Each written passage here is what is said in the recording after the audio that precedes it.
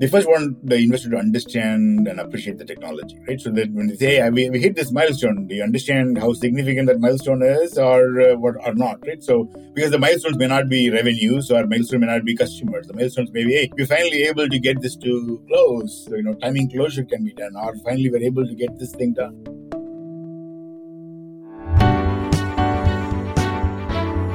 You are listening to the Sure Shot Entrepreneur,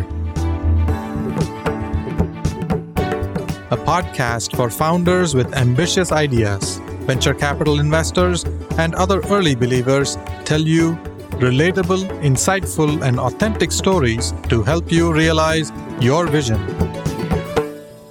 Welcome to the Sure Shot Entrepreneur. In this episode, I'm going to talk to Karthi Madasamy. He's the founder and managing partner at MFV Partners. MFV Partners is a venture capital firm based in the Silicon Valley. And Karthi is a good friend of mine I've known for many years. Karthi, welcome to the Sure Shot Entrepreneur. Thanks for inviting me. Good to be here. Hopefully, I have a good conversation. Yes, I want to ask you about your startup investments, how you make decisions, your thesis for MFV, the areas that you focus on, why you say no to companies, and maybe other things as well. Let's start with you. You were born in Madurai in India, and then you went to college in Chennai. Eventually, you made your way into Silicon Valley. You were in San Diego for some time when you were at Qualcomm. You also had a stint in India in venture capital, and then you decided to start your own firm. Before we get to MFV, let's talk about your journey. What got you excited about technology in the early days? I was pre-TV era. So, when I grew up till my mid-teenage, there was not even a television at home. So we just had to listen to radios and newspapers. But I saw during my teenage the advent of technology. We got the televisions, and then with the televisions, the broadening of things, the computers came into schools. So the main years of my teenage, probably I saw each of these technology element coming into our life and then fundamentally changing it. So I think the fascination probably came from that, because I know very vividly what is the pre-technology era means. Where you're just roaming around and there's not too much to do, and what technology actually opened your eyes to. And then I was just good at science and good at math. It was a naturally interesting subject for me. Then you put those two things together, then you wanted to spend a lot of time in this technology. The other thing, probably over time, that I found is that the best way to move up in your social strata is through technology. That is true. Yeah. Any good technology, fundamentally what it does, it democratizes access, democratizes reach. That's the way to move up in your social strata. We've seen that in India in the last 25, 30 years. So the fascination all came from there. Every new technology, every new piece of things that come into the world and how that fundamentally changes, it's always fascinating to watch. Yeah, we grew up with very little, and in a span of just less than 2 decades, we now have power of information in our hands through the smartphones where we can access any kind of information. That kind of access was barely available to very, very small group of people, most powerful people 20 years ago. But now, because of technology, data, information, and power is now more democratized, and people have access to all of that. How did you decide that venture capital is where you want to be, and that's where you want to build your career? What attracted you?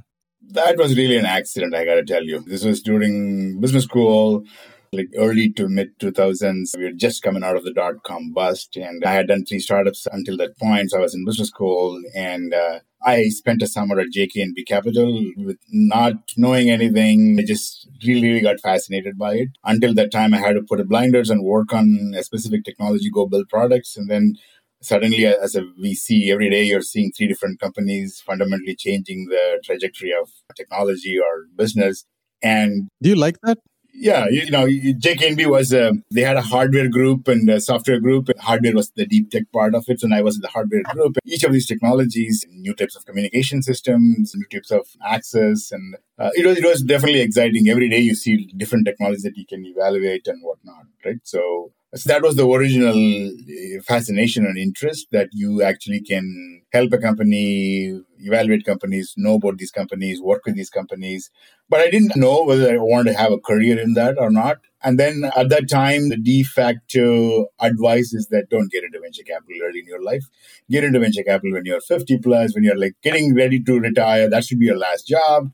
So I got every bit of advice saying that don't do this. So I had an offer to do Qualcomm Ventures. Every advice from everybody said that don't do it. I don't know why I still did it, but I felt, okay, I'll do this for a few years, and then I have always an operating itch. I'll probably jump into Qualcomm as a happy medium. It was a technology company as well. So if I have my operating itch too much, then I can jump into that and whatnot. But I never got into that. So it's in many ways, the candid answer is that it's an accident. And then there are several times I came to go, oh, maybe I should have done more, maybe product management or tech work for 10 more years or 15 more years before getting into venture capital. But you never know how those paths would go. I have no regrets, but it's not like some planned career choice that I got in. A lot of people come to venture capital accidentally. Although it's now become a glamorous sector, it tends to attract a lot of attention. Most people who enter the sector do it accidentally. But now that you've been in the venture capital industry for a while, you decided to stay and you didn't go back to technology or operations or product management or other business roles. So you must really like venture capital. What keeps you attracted and what keeps you in the industry? Yeah, I think that the fascination with the technology, and I do deep tech, right? So that's been all my career, new technologies, the fascination that started in the teenage still continues on, right? Like every new technology, how that can fundamentally change. So I get invigorated by the work that I do every day. For example, tomorrow we're meeting a couple of entrepreneurs, and then that invigorates me, what they're trying to do and what that could fundamentally change. So there's a lot of continued kind of kid in a candy shop type of fascination to new technology that can influence change. And working with entrepreneurs, that's definitely have kept me going. It's fundamentally that. One of the things that I keep telling people that deep tech does not mean that it is very, very long time. It takes a lot of capital. Deep tech really means that things that can be commercialized. It's not like a science fiction. It's not like some lab project that you are fascinated by just the technology part of it, but more about how it can be implemented. In my last 15, 20 years or 25 years of my career, I've seen several of these things getting implemented. First Bluetooth, first 3G. Today, we all take all those things for granted. That fascination continues on. So I think that's what keeps me going. I think if I had to do something else, even in venture capital, if I had to do some other area, maybe I will get bored. Evaluating new technology just keeps me going. Yeah. I see that the fascination that you developed for technology as a teenager, you continue to live with that curiosity. And eventually you started MFV Ventures. And what are your areas of interest? How do you think about investments? Yeah, when I left Qualcomm, one of the things that was clear was that it's not just horizontal technology for technology's sake. It's not like, hey, I'm building a microprocessor and it's a horizontal component type of a thing. What we saw was that enough technology have been built now that they are ripe to go take over, transform different industries. At Qualcomm, we were investors in Cruise Automation, which one of my friends led that round, and then that got bought for $1 billion by GM within few years and without any revenues and things like that. That started the whole industry around autonomous driving and capabilities. When does GM buy a company without any revenues for $1 billion?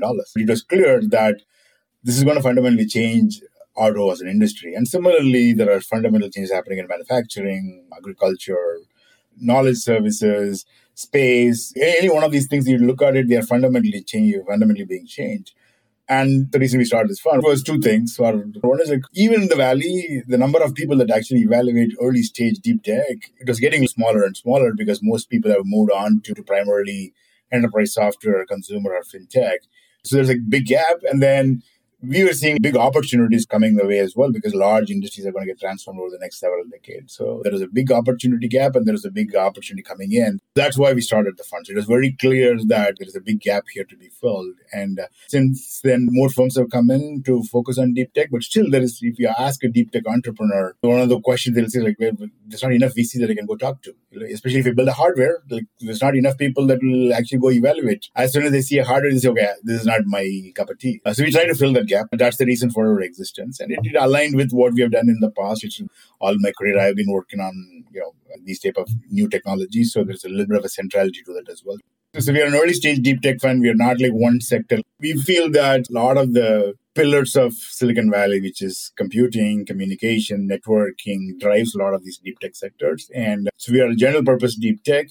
Within that, we are reasonably broad. We'll go all the way from algorithmic models, become software, to semiconductor components, to full stack systems with hardware plus software, early stage, seed through A. That's what we focus on. But we all have the roots around either electrical engineering or computer science kind of influencing these changes. So we're not investing in things that we don't know, but within that, we are reasonably broad.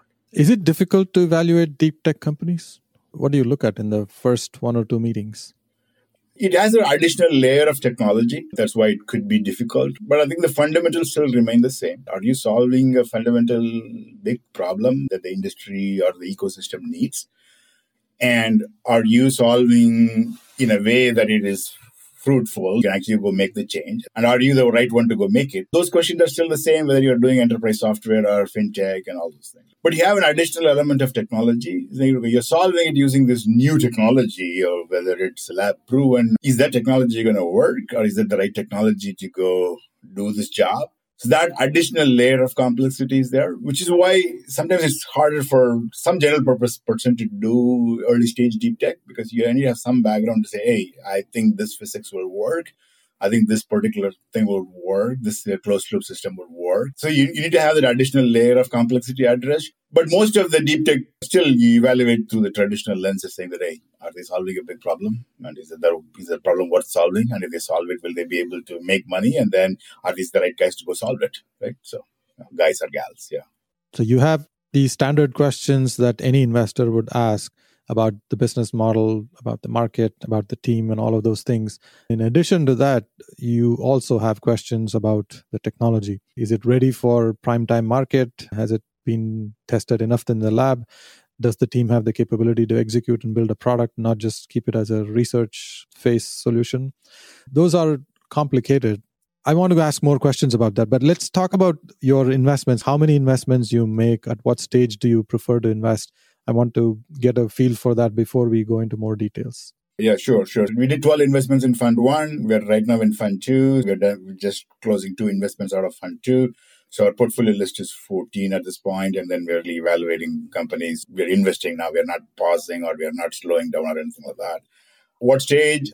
The stage is blurring depending on different parts of the country. Actually, the stage is very different. So we look for companies that have already built some technology, because that's what our strength is. We can go deeper into the technology, get our hands dirty, understand whether this will work or not.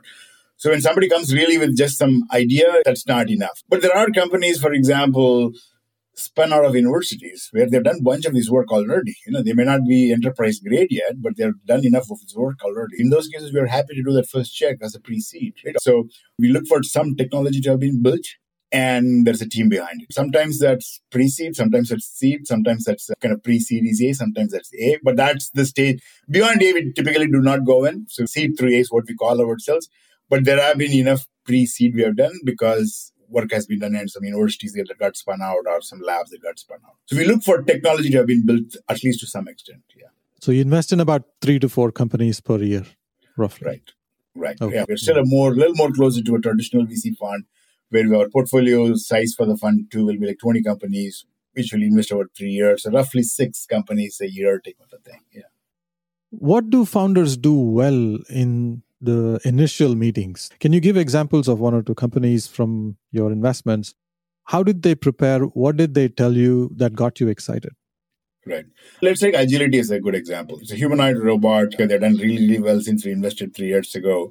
But I think when they came in, humanoid robots, the investment category was not something that everybody agreed on. Right? Even today, maybe people don't agree on. Right? So what we liked was 2 things. And this is typically the case with every startup that we end up investing in. They focus on the problem and how they are solving it. The problem is, in many of these cases, a different type of robot is required, like a humanoid type of robot is required compared to a wheeled robot or other robots. That part is understood. Then they focus on how they have built it and why they have built it in a way.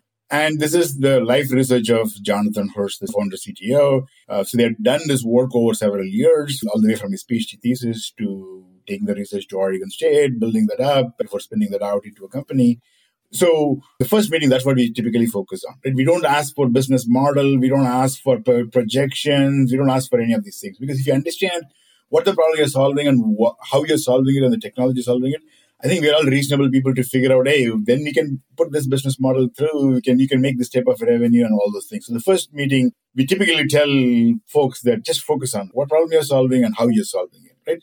The successful outcomes with us are people that just focus on those things. Arctic is another good example of how exploding video data, be able to understand that, understand the biases, understand where the gaps are, how to optimize it, how to create a data set. That problem was a very well understood emerging problem that they were able to convince us. And then they talked about their core sets, how they're building it.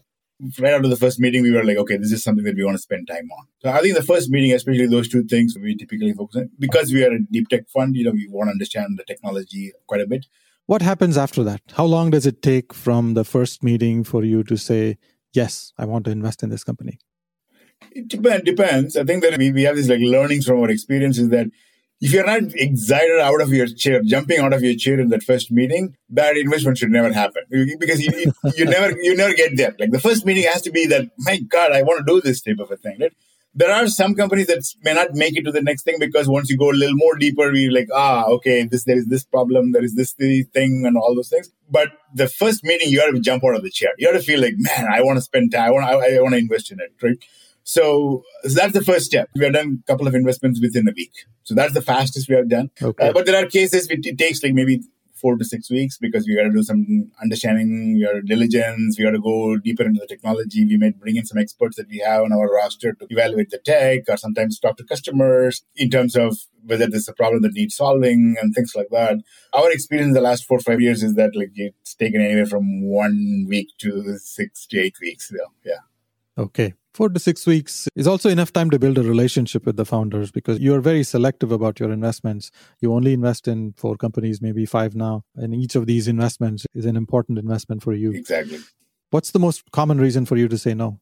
A lot of no's happen in the first meeting. And a lot of the times it's because the problem is not interesting enough for us. Or we believe it's not large enough. We could be wrong, right? But we have to all have our own conviction on what problems are worth solving and what's not. Most of the times it's that or a combination of we don't believe that the tech is the strongest to go solve that problem.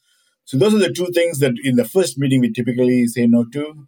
In the subsequent ones, how you're going to go to market is an important factor. If you are a component selling into somebody else who will sell into somebody else who will finally sell into the actual customer, sometimes you don't have any control. So there are cases where a good company, a good technology, but we just know that the go-to-market for this or the way to go build these things is going to be much harder. Either they need to integrate forward, integrate or backward integrate and have a different offering, and then we don't believe that they have the capability or it's going to take lot more either time or a lot more energy to do it, then we'll say no as well.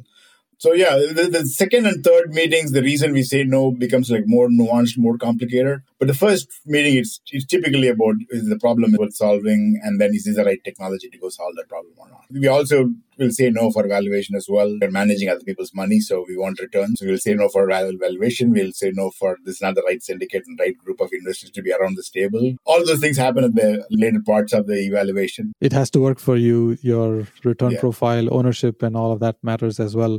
How does the team work within your firm? We have 6 of us, right? So we have Ashish, who looks at a lot of the algorithmic data software. We have Dr. Ruchi, who looks at a lot of the bio stuff. We have Pawan and Steve that work on some of the AI and the software stuff, and Rudy is a senior associate. So all of us get involved. We're still a small group. We believe in the soft power. There is no hard voting saying that based on the number of votes. We don't do all that. Right? If there's enough pushback, whoever is sponsoring the investment takes that feedback and then goes back as well. There's also understanding that some of the things you might not agree with, but it's worth making that investment or worth taking that go because of how the argument has been presented. We all also know that not every decision has to be completely full consensus because we are inventing the future. So we have that maturity and capability to do that. And we're still a small firm. So we move really, really fast as well. So we don't go belabor through a process too much either. One of the reasons we can move quickly is also because we are a smaller team. But the decision making itself is more through soft power. If 1 or 2 of us fundamentally disagree with it, this could not return capital, then we can push back and then the investment may not get done. So far, we have not gotten to a point where there was a really big pushback in terms of, hey, this is completely out of norm type of. But we try to go into enough of these areas where not everybody is fully convinced, but it's a fine balance. Yeah. It's really hard for a founder to convince one investor.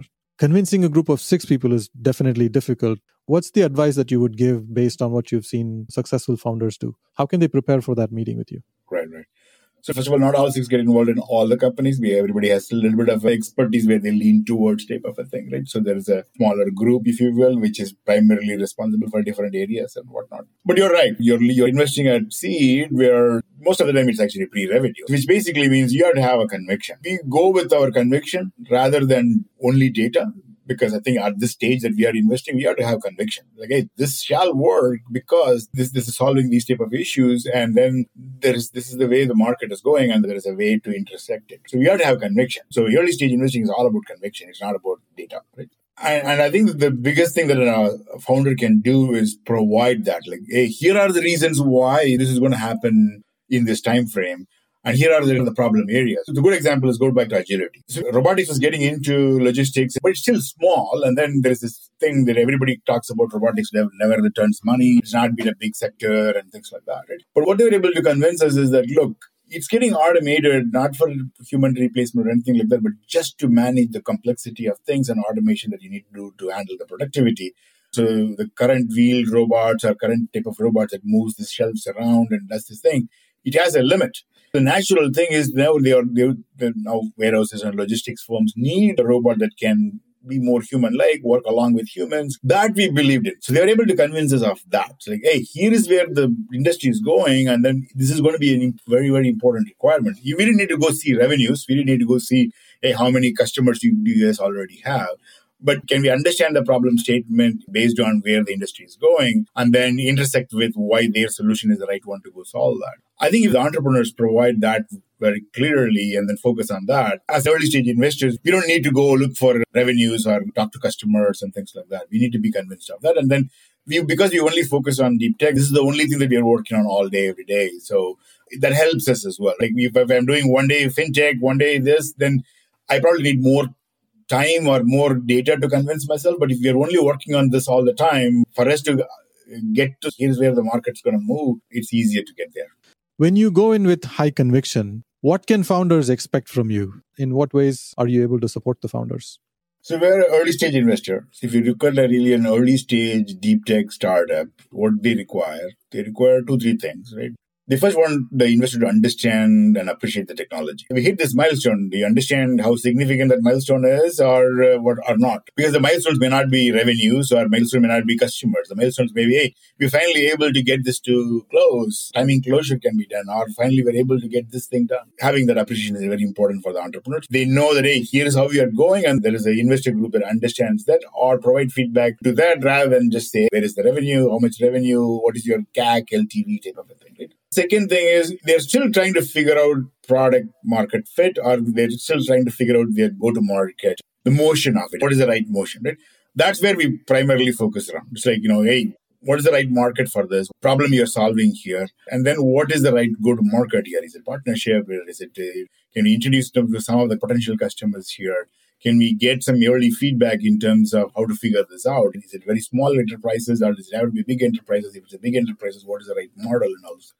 That's what we focus on. Like we have companies now, they can show, hey, look, here are the validations, here are the go-to-market sales motion, here is our customers, here is our early revenues and things like that. We want to prepare them for that next stage in their journey. Obviously, we help them in bringing some experts if they require, help them in some of the hiring and things like that. But if you ask me, the essential focus is around help in the product and then help in the go-to-market, because that's what will either break or make them at that stage of their journey. The venture world is changing, and investors like you are essentially creating the future of venture capital. What would you like to see happen in the future? What's one thing that you would like to change about venture capital to make it better? When I was doing startups, accessing venture capital was very hard. You had to know people. Access to them was like a very hard process and whatnot. I think we've come a long way in that. I think most of the VCs are available. It's easier to reach a VC. So the access part, especially the entrepreneur to VC, has significantly changed in the 20-25 years that I've been in the business. It's not even night and day. It's night and like bright day in front of the sun, right? There's still more to go, but that's not the same with the LP to the VC world. I think what needs to fundamentally change is that it's still hard to know who's investing in a venture fund as an LP, who's like open for business, who's not, and what is there still is references, hey, I know this person's person type of a thing, it's still a big thing. I think that needs to talk. I think like what OpenLP and a few other initiatives done is great. And I think more efforts are coming up. But I think to really, truly open that up, that needs to probably thaw more. My belief is that in the next 10 years, that will happen so that the access from entrepreneur to VC will be the same as VC to the LP, so that there's more wider diversified pool of VCs can actually start investing and things like that. Capital formation is an important choking point in the flow of money. There's not enough transparency today in who invests in VC funds, how to invest in VC funds. It's really difficult. It's very similar to how VC was like 15, 20 years ago when you really needed to know people to be able to meet a VC. That has changed. And you're hoping that the same thing will happen in the VC LP world where things will become more democratized. I hope the same thing happens in our world as well. I'm sure it'll happen, I think. So, yeah. We're coming towards the end of our conversation, and I want to ask you about your community involvement. Is there a nonprofit organization you are passionate about? Which one? So I won't say the name for certain reasons, but I'm very passionate about people participating in elections. When I was growing up in India, one of the two things is the focus on education and technology. The second was that we are still a democracy, right? Everybody has the equal opportunity to go actually vote. So I'm very, very passionate about that. I've been following politics since I was 10 years old. So one of the biggest efforts that I do focus on is that make sure that more people go and vote. People are aware of all the different propositions. The reason I don't want to say the name is that a lot of the times these organizations will be tied to a specific ideology or political party. For example, today, one of my tasks this evening is to write postcards with my son, with my wife. We're sending postcards to folks that are participating in the Georgia runoff, right? So we want more people to go vote. So that's one of my biggest areas of involvement outside of work, which is around making sure everybody participates in elections, everybody participates in this electoral process, either as an informed voter, but also taking leadership positions and things like that, and be contested in the electoral process as well. So that's the biggest area that I spend in addition to maybe a few other things. But that's the biggest thing because I think like the world needs democracies, and for the democracy to work, we all need to vote. And we all need to be involved in it. We cannot be indifferent to the process. And so that's one of my biggest areas that I get involved in. I see that you lived in two of the most impactful democracies in today's world, and you bring that spirit of participating to contribute to that process of democracy. Karthi, thank you very much for spending time with me.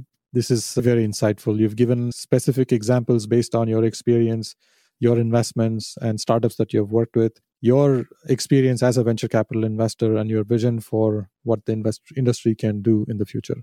Thank you very much for sharing your nuggets of wisdom with the world. Yeah, sure thing. It was a blast talking to you, and great to join today. Thank you, Karthi. Thank you for listening to The Sure Shot Entrepreneur. I hope you enjoyed listening to real-life stories about early believers supporting ambitious entrepreneurs. Please subscribe to the podcast and post a review. Your comments will help other entrepreneurs find this podcast. I look forward to catching you at the next episode.